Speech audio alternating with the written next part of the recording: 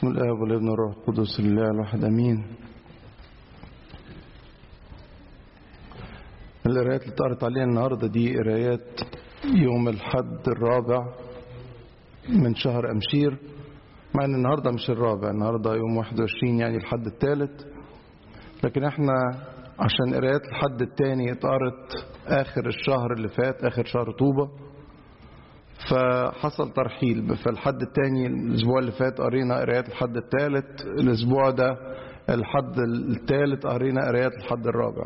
بس بقول دي ملاحظة سريعة عشان اكيد ممكن البعض منكم فتح الكوبتك ريدر ولقى انه القرايات مش هي اللي احنا بنقراها. بس حقيقة قراية الحد الرابع ما بتجيش فرصتها طبعا انها تتقرا كتير، لانه غالبا بيكون الصوم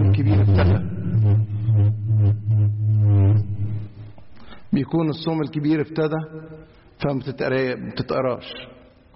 لكن الحقيقة القراية بتاعت النهاردة والقصة بتاعت زكا العشار او رئيس العشرين قصة تغيير جميلة، من القصص المؤثرة جدا في الكتاب المقدس دايما، عهد قديم لعهد جديد، بالأخص طبعا اللي كان فيها لقاءات خاصة ما بين المسيح وبعض الشخصيات اللي انتهت بأنهم حياتهم اتغيرت تماما، من القصص اللي بتأثر فينا قوي. واعتقد من ده ينطبق جدا على القصة بتاعت زكا.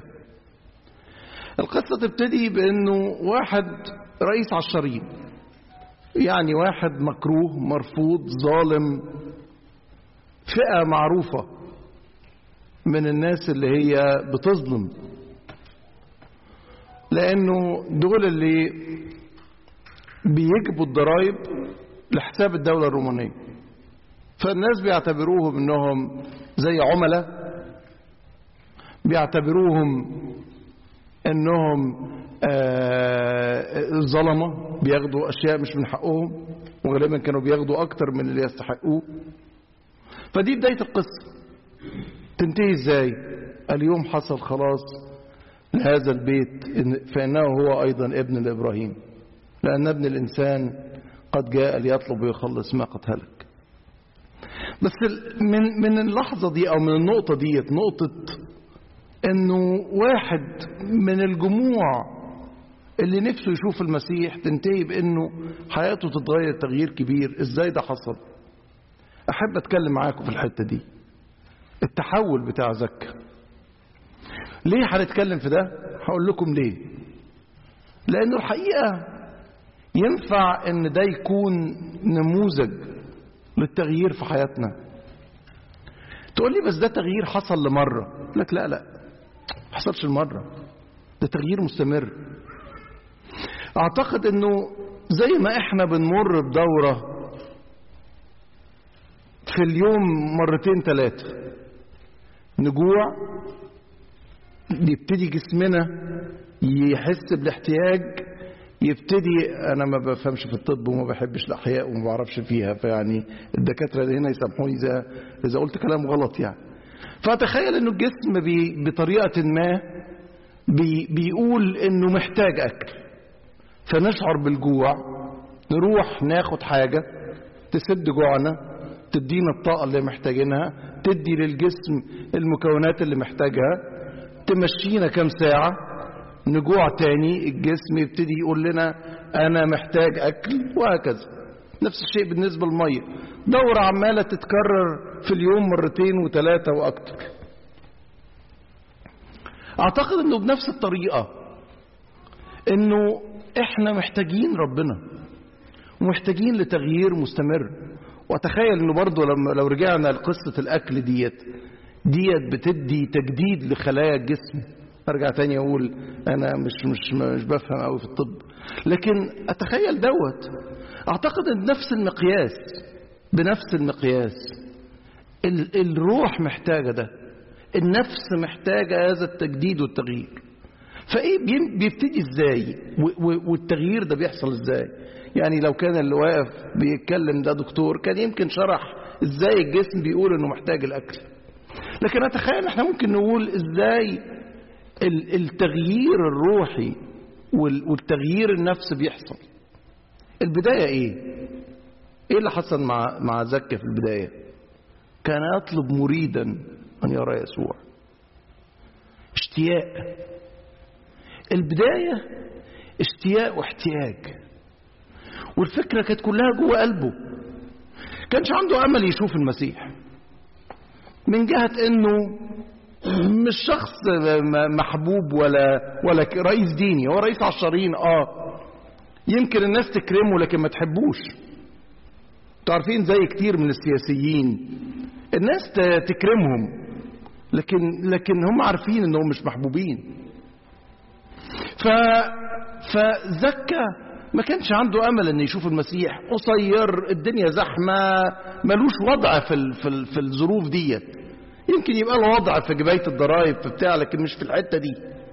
فيعمل ايه؟ عنده اشتياق، فبعد عن الناس وقال اشوفه حتى من بعيد.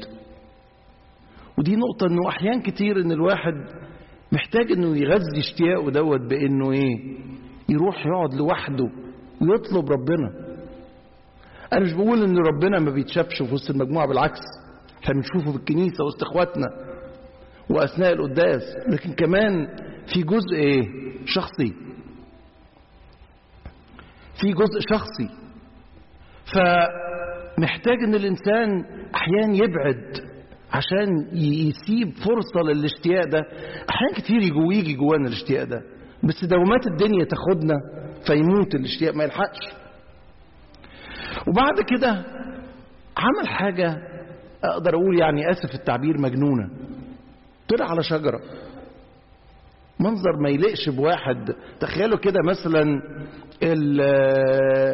الهاوس ريبريزنتيف، نائب مجلس الشعب الامريكي اللي بتاع المنطقه بتاعتنا، اللي جاي لنا مثلا البطرك مثلا، راح طالع على شجره يبص عليه. اعتقد ان احنا بنقراها بنعمل كده، خدها حاجه عاديه، لكن هو بالظبط كده. شخص معروف في المجتمع، رئيس العشرين، والمسيح معدي ويطلع على شجره عشان يشوفه. عمل شيء جنان، عمل شيء مش عاقل. لكن هو ما هموش ده كله، هو همه انه يشوف المسيح، همه اشتياقه. الحقيقه انه لو احنا عشنا بالتقوى هنبقى في عينين الناس مجانين. هو ايه الجدل اللي ما بيننا كتير، ما بيننا وبين المجتمع؟ احيانا بيننا وبين ولادنا غلابه طالعين في مجتمع كل المبادئ بتتواجه، كل المبادئ بيحصل لها تحدي، حتى انه يعني ايه راجل ويعني ايه ست. الشيء اللي عمر البشريه ما اختلفت عليه، النهارده العالم بيعيد تعريفه ويقول لك اصل فيه ابحاث في ال20 سنه دول اكتشفوا انه مفيش حاجه اسمها راجل وست. ده اكتشاف جديد. في 20 سنه البشريه طلعت، ولا 10 ولا 20 سنه، 20 ايه، 10 طلعت ابحاث. العالم اكتشف اللي كان غايب عن البشريه لمده الاف السنين. اقصد ان كل حاجه بيحصل لها تحدي، الافكار بتتلخبط، وبالتالي بقت بالنسبه لنا المبادئ الراسخه، مبادئ الانجيل ده كلنا ما جتش عند محبه الاعداء. كل الافكار بتاعه الانجيل بقت بالنسبه للعالم ايه؟ جهاله، جنان. وبالتالي بالمناسبه لما انطونيوس قال كده، لما انطونيوس قال هيجي وقت يكون الناس فيه مجانين، واللي يقول لهم اي حاجه عكس اللي بيقولوا له انت ايه؟ انت مجنون. فاحيانا كتير حكمه العالم جهاله عند ايه؟ جهاله عند الله. وحكمه الله جهاله عند الايه؟ العالم. كلمه الصليب عند الهالكين جهاله، كلمة الصليب عند الهالكين جهالة. يعني ايه صليب؟ ايه لزومه؟ يعني ايه احشيل الألم؟ يعني ايه اعيش بالتقوى؟ جهالة، شيء غريب عن الدنيا. لكن الانسان المسيحي الحقيقي ما ياخدش على الكلام ده خالص، ولا يساوي عنده. زي ما زكى ما هموش منظره وشكله ويتقال عليه ايه خالص، ما فرقتش معاه.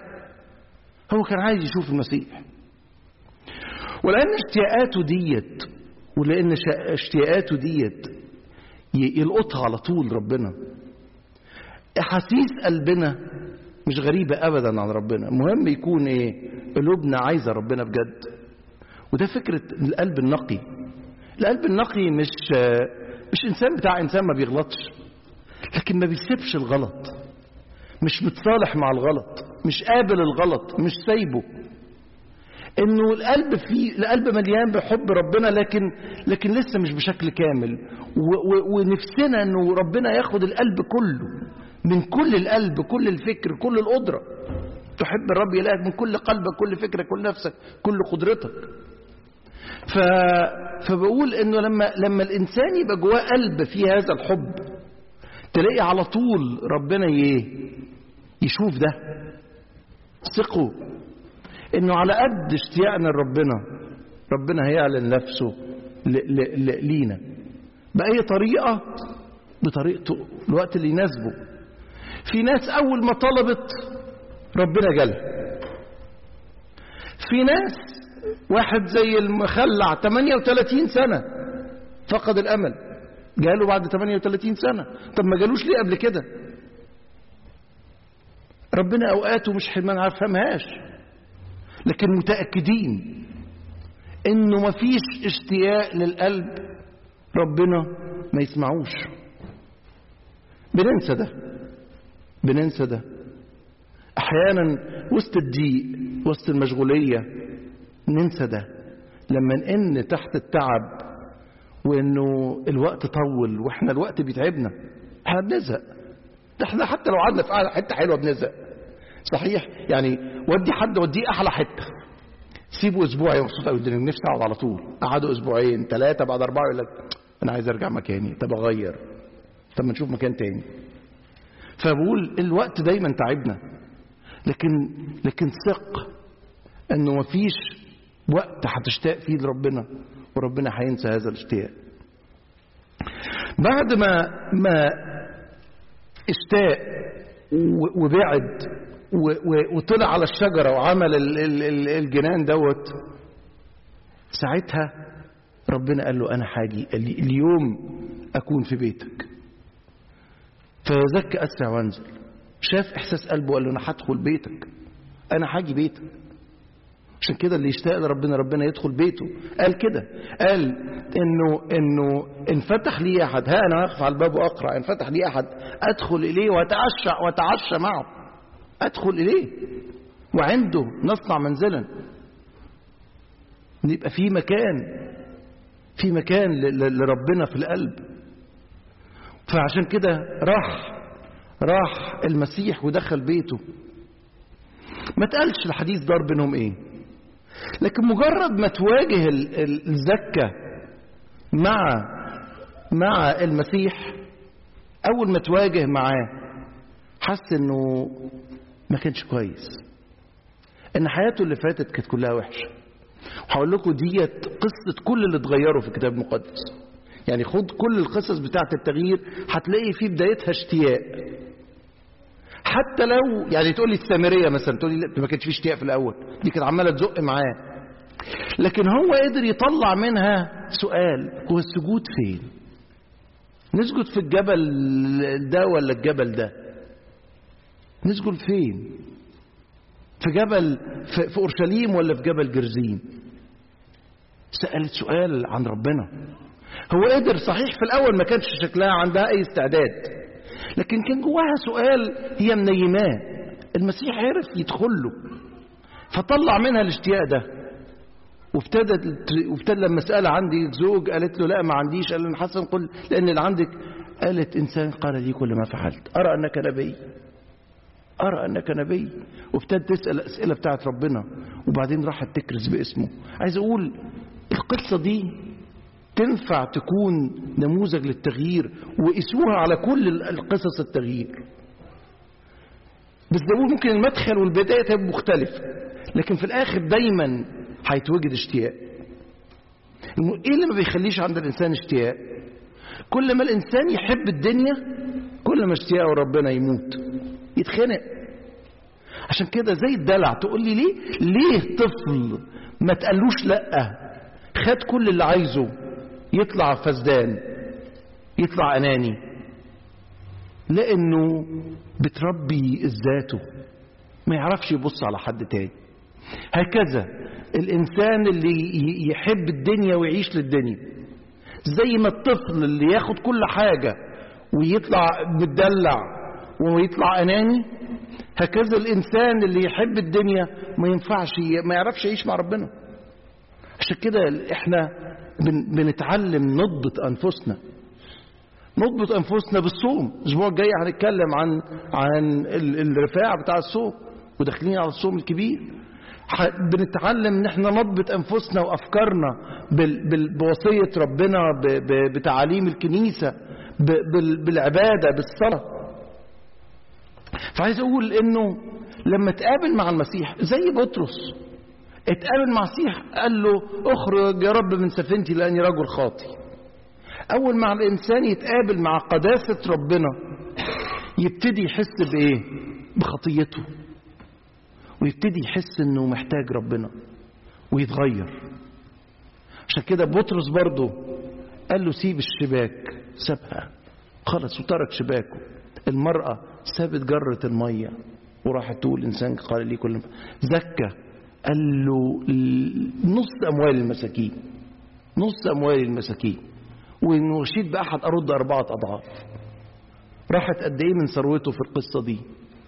كتير قوي. تقول له خسارة يا زكى، راح منك دي الحكاية دي مخسرة. يمكن بعد وقت حس قال لي أكونش غلطت، يمكن يكون فكر على ده، وبعدين أكيد يقول لنفسه غلطت. بقى بعد ما الاقي السلام بتاع المسيح والفرح بتاع المسيح، كل الفلوس دي كانت تساوي شيء؟ طب ما انا كانت الفلوس موجوده وحساب البنك قد كده، وكل ما افتح الاب الاقي الحساب عمال يزيد. كان عندهم اب يمكن زمان يعني، بس طريقه تانية. كل ما افتح الاب بتاع البنك الاقي الفلوس حساب عمال يزيد. لكن ما كنتش فرحان، ما كنتش فرحان. ابتدى يبقى مجرد رقم ولا يساوي شيء، ما عملش حاجة جوه. لكن مقابلة المسيح حسستني اني مش هموت. ما هو اللي قدامه الآب بيحاول ينسى انه هيموت، لكن اللي قابل المسيح مش هيموت، مش هيموت خلاص. الخبر بتاعنا انه مفيش موت. عشان كده اتغير وحسب كل اللي خسره في المقابلة دي. مقابلته مع المسيح خسرته فلوس، بس لا ما خسرش. زكى خسر؟ لا لا لا، لأن الفلوس دي حتى بقت متشالاله فين؟ هو الناس دلوقتي زي ما بقول لكم بيتكلموا عن ايه؟ تشيل الدولار بقى عملة، مش كده؟ بس دلوقتي العملات بقت حاجات جديدة. البيتكوين، سمعتوا عن البيتكوين؟ ها؟ سمعتوا عن البيتكوين؟ أنا مش بفهمها خالص يعني، بس المهم يعني أنواع جديدة، ها؟ حاجات مش عارف فيرتشوال مش عارف ايه. المهم يعني العالم عمال يدور بإيه؟ بعملة قيمتها تبقى عالية. طب البورصة، أنا اتكلمت قبل كده عن البورصة. الناس بتدور على سهم سعره طالع، شركة هتنجح ففلوسي تزيد، مجرد اشتري السهم ده فلوسي تزيد لأنه بيعلى. طب ما احنا عندنا سهم بيعلى عمره ما نزل، عمره ما نزل. السهم بتاع المسيح طالع إلى فين؟ إلى ما لا نهاية. يقول لك مش عارف، انا مش بفهم في البورصه، لكن يقول لك مش عارف زادت كام في المية يبقى ده ارتفاع عالي قوي. احنا عندنا سهم بيزيد بنسبه ما لا نهايه، عمره ما نزل. المهم نروح له. زكى ما خسرش، خسر مش عارف كام في المية، اكتر طبعا من 50% بكتير من ثروته، لكن كسب. حسبها نفايه ولا تساوي جنب ايه؟ خسرت كل الأشياء وأنا أحسبها نفاية من أجل فضل معرفة المسيح، من أجل فضل معرفة المسيح. في ناس عشان تعرف المسيح دفعت حياتها، في ناس دفعت حاجات كتير قوي عشان تعرف المسيح، ولكن ما خسروش. اعتقد ان احنا محتاجين نفكر نفسنا بده، ونفكر نفسنا بالدورة دي، من اشتياق استعداد ان احنا نكون جهال عند العالم، ولكن عشان نتقابل معاه. ولما نتقابل معاه نبقى مستعدين نسيب اي حاجة واحنا بنحسبها نفاية، وساعتها نكون ايه؟ نكون سمعنا الكلمة اليوم حصل خلاص لهذا البيت. عشان كده دي الفصل ده نقراه في كل صلاة تبريك منزل، عشان نقول له يا رب عايزينك تبقى في البيت ده. بس البيت ده محتاج يكون فيه ايه؟ يكون فيه ولاد ربنا اللي عايزينه. المسيح لما بعت تلاميذه قال لهم قولوا لهذا البيت سلام. كل بيت تدخلوه تقولوا لهذا البيت سلام. ان وجد هناك ايه؟ ابن السلام يحل سلامكم عليه. المهم يكون في حد مستعد وجاهز، مش كده؟ يحل سلامكم عليه، وإلا فيرجع إليكم. ما نتمناش نكون من الناس اللي ايه؟ سلام ربنا يرجع إليه أو إلى تلاميذه، لكن نبقى احنا أولاد السلام. لإلهنا كل مجد وكرامة دائما.